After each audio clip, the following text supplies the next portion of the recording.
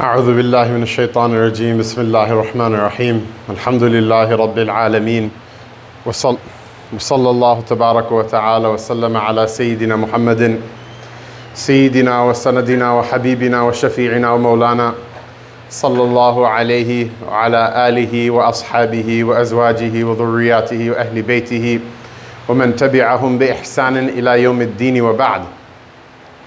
Alhamdulillah.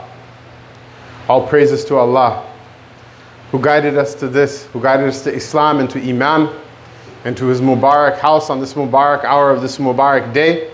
And we were not to be guided, was it not that Allah had guided us? These are sentences that are read and repeated ritualistically, both in the Arabic language and in English, if you are in a place where people are so inclined. However,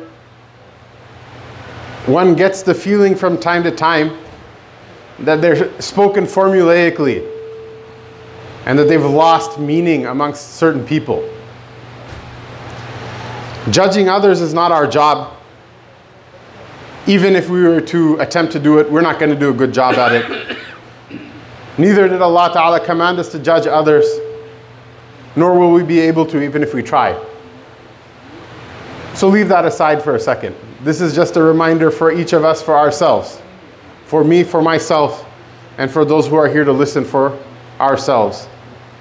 That one of the essential components of any act of worship.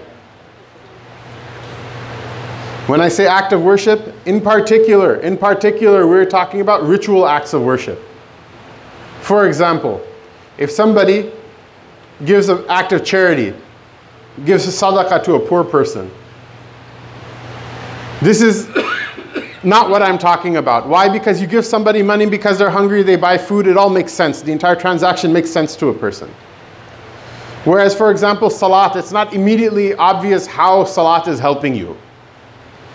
It's not immediately obvious that Jum'ah should be 2 rak'ahs instead of 3 or 4, or that it should be on a Friday, or that it should be prayed in a particular way. The only reason we hold this particular form of Jumu'ah, for example, is because we are told by the Messenger of Allah sallallahu alaihi wasallam, because we trust him when he said that he is the Messenger of Allah. The salat is a ritual form of worship. The fasting is a ritual form of worship.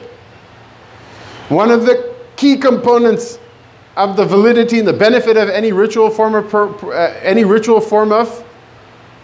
worship in particular, other forms of worship in general, but ritual forms of worship in particular, is the i'tiqad, the belief that a person, what they're doing, it has some sort of benefit in it, that it has some sort of holiness in it, it has something sacred about it. Otherwise, if a person doesn't have this i'tiqad, it doesn't have this belief inside of their heart that what I'm doing is actually important, what I'm doing is worthwhile, what I'm doing is worth coming from work, it's worth missing an hour or two of pay, it's worth missing out on the company lunch, it's worth missing out going on the school field trip, it's worth all of these things. I'm getting something better from this than other people are getting from what they're doing. If you don't have that feeling inside, then maybe it is a waste of time. And the Rasul sallallahu alaihi wasallam himself, he chastised a man who waits until the end of the time of salat, until the time of the salat is about to end, and then prays very quickly. And he described the quick prayer like the nukrat al-diq, like the deek, the rooster, the way it pecks the floor. It's an extremely fast move. That he described the raka'ah of a person who's trying to just speed through their salat at the end of the time as like a rooster pecking a seed off of the floor. Obviously, a rooster pecking the seed off the floor is not going to inspire anybody. A rooster pecking a seed off of the floor is not going to move somebody. Nobody looks at that as ideal or as something that stirs the heart to a higher state. It's in fact quite the opposite, quite mundane and quite uninspiring.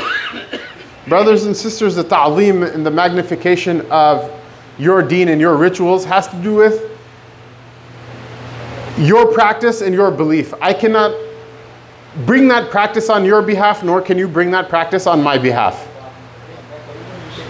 That magnification, that tawqir inside of the heart, the considering of these things having gravity, nobody can do that for you. It has to do with your connection between you and Allah subhanahu wa ta'ala. It has nothing to do with how fancy the recitation is, has nothing to do with how moving and stirring the preaching of the preachers are, has nothing to do with how fancy the masjid is. The most Mubarak masjid in the history of this ummah was the masjid of the Prophet ﷺ, and the most Mubarak time of that masjid was what? The time in which it didn't even have a roof. The time in which it had no carpets. The time in which they used to make sajda in the dirt on the floor. If we were asked to make sajda in a masjid like that, we probably would think twice. The Imam would say Allahu Akbar, and then we'd look at the dirt and say, oh my God, what am I going to do right now? I've prayed in masajid like that. Those thoughts have crossed my mind as well. I'm not going to pretend I'm better than anybody else. But the idea is what? Still, the barakah of one sajda in that masjid was more than the barakat of a sajda anywhere else. The hadith are many about the virtues of praying in the masjid of the Prophet ﷺ, but it should be sufficient to the logic of a believer that in that masjid was the Rasul of Allah Ta'ala sallallahu alayhi wa sallam. وَمَا مُحَمَّدٌ أَبَا أَحَدٍ مِّن رِجَالِكُمْ وَلَكِنْ رَسُولُ اللَّهِ وَخَاتِمَ النَّبِيِّينَ. That Muhammad sallallahu alayhi wa sallam, he's not the father of any of your men. And he's not like a normal person that you have some respect for, or a normal leader. Rather, he's the messenger of Allah. Allah Ta'ala sent him, and he's the seal of the Prophet sallallahu alayhi wa sallam. This is something every one of us has to do on our own. Nobody can do it on somebody else's behalf. No matter how pious your father is, he cannot do it for you. No matter how pious your sheikh is, he cannot do it for you. No matter how pious your imam is, he cannot do it for you. Everybody has to bring this tawqir and this gravity, this magnification for themselves. They have to make arrangement for it for themselves. They have to make choices in their own life in order to foster and make this thing grow inside. Because people oftentimes say, oh Shaykh, you know, what do I do? I'm not feeling it. I'm not feeling it. My iman is weak. My iman is weak. So we ask the mashayikh, what do we say to somebody who says my iman is weak? They say your iman is connected and is protected by your own deeds. So go, sit in the masjid for 10 days in i'tikaf, fast by day and pray by night. And then tell me, has something changed inside of your iman? Obviously it's going to change. If it's not happening, if you don't feel this thing inside of your heart, it is as a man, it is your duty to pick yourself up and to do something to make that change inside of your heart, rather than waiting for somebody else to do it for you, or for something else to happen for you. Even though the sisters are here in the sisters section, yes, there are some good qualities of men that you should also engender inside of your heart. Just like there are some good qualities of women as well that men can take a lesson from. This is a good quality of a man, is what? You pick yourself up and make it happen for yourself. Because I promise you, if you wait for somebody else to make it happen, that somebody else is not going to appear. If you wait for a time for it to magically happen, that time is not going to magically appear. This Ramadan that passed, there are people who used to fast every day and pray Taraweeh every night. This Ramadan that passed, there are people who didn't fast even one day. Not because of any sickness or any valid excuse.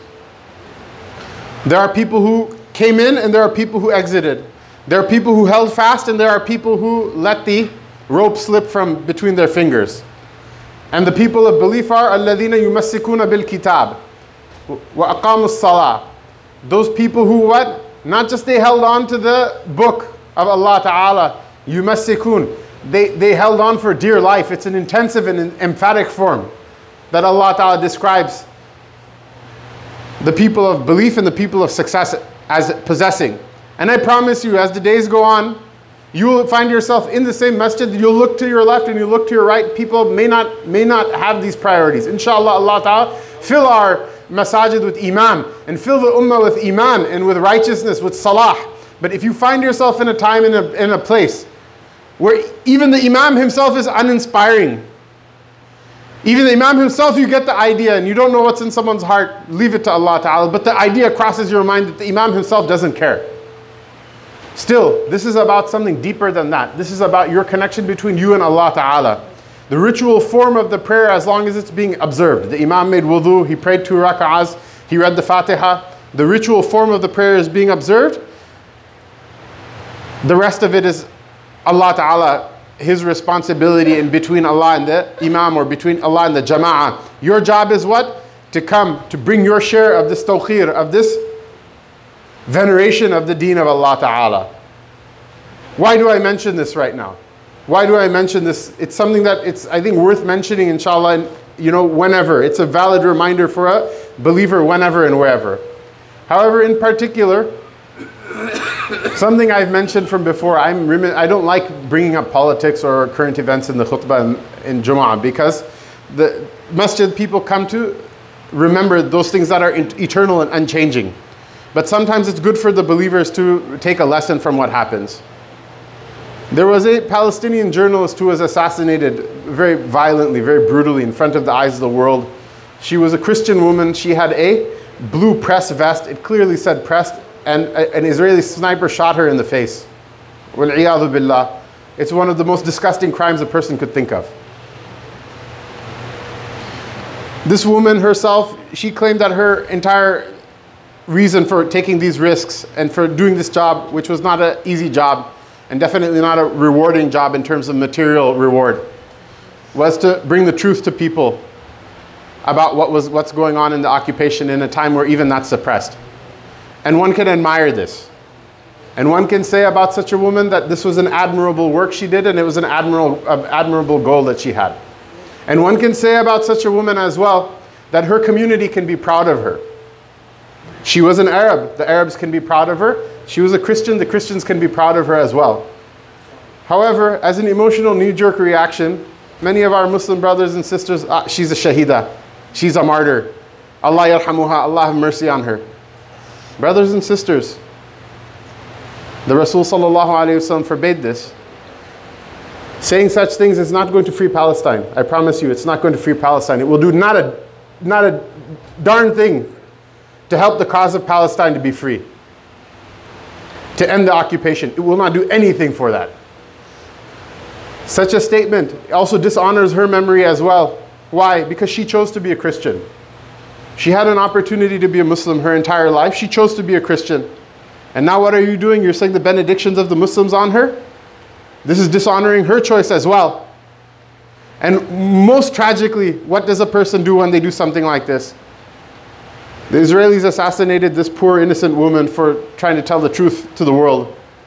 Why is it because of our emotional outrage we assassinate our own deen? Our own deen? Allah Ta'ala said in His book, in His Quran, إِنَّ اللَّهَ لَا يَغْفِرُ أَنْ يُشْرَكَ بِهِ وَيَغْفِرُ مَا دُونَ ذَلِكَ لِمَنْ يَشَاءُ.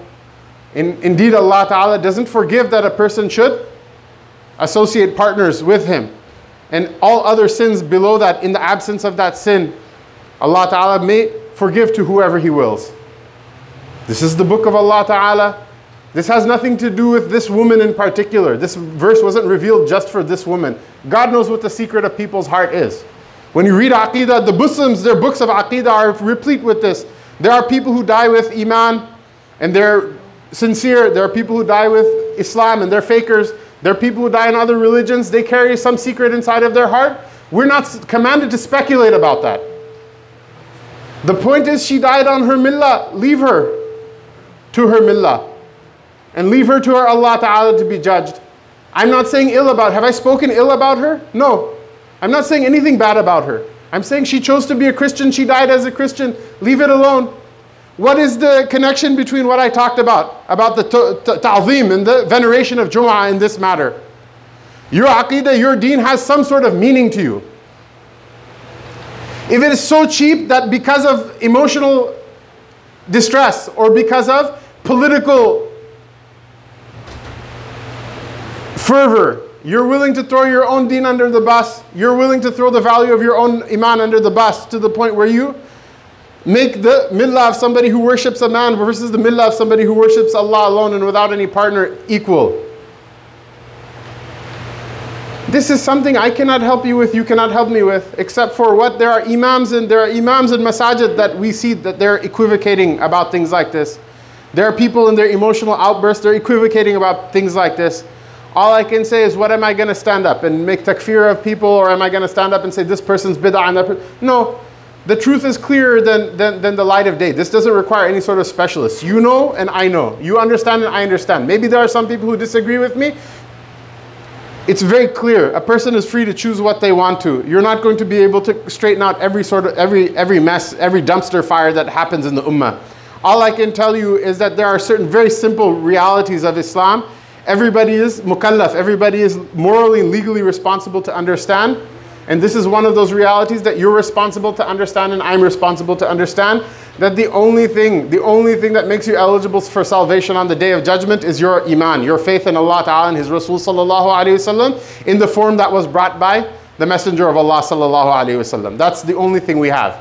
And just like it will look bad, if I stand up in front of a crowd of people, especially of different religions, if I say what I say, it will look bad. The Christians will say, look at this guy's a hate preacher. I'm not a hate preacher, but they'll say it anyway. They'll say it anyway.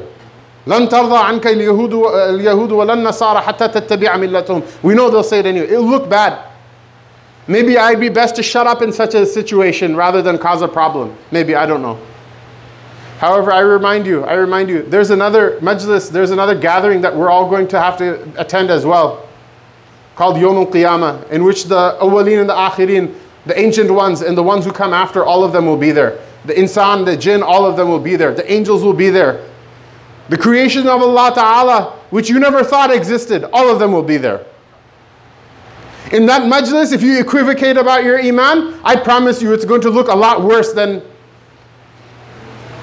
saying that a Christian is a Christian, they're not a Muslim. And that we don't say the benedictions of the deceased of the Muslims upon people of different religions. I promise you it's going to look very bad in that majlis. A person's iman is what? They're remembering that day that's going to come one way or another, whether you like it or not. And keeping it inside their heart that what I say today is going to be replayed on that day. And I'm going to have to own up to it. So let every person say something that will look good on that day, that they'll be proud on that day. That the Nabi Sallallahu Alaihi Wasallam will be proud of on that day. That your forefathers will be proud of on that day. That forget about all of the creation that Allah Ta'ala will be happy and proud of and boast in front of His angels about on that day. And let not a person say a word or do a deed that they'll be ashamed of on that day. If it happened from any of us, and it definitely happened from me, we all ask Allah Ta'ala, you forgive us for the slips that we made. And that you shore up our book of deeds and you erase from it those things that we repent for right now in this moment. And that you write in its place good deeds and give us the tawfiq to do the acts of those people that you love. But if you see other people not taking that route, don't take that route with them. May Allah subhanahu wa ta'ala give all of us tawfiq. Wa sallallahu ta'ala ala rasulihi sayyidina Muhammad wa ala alihi wa sahbihi ajma'in. Barakallahu feekum. Inshallah you can take a couple of minutes for your sunnahs.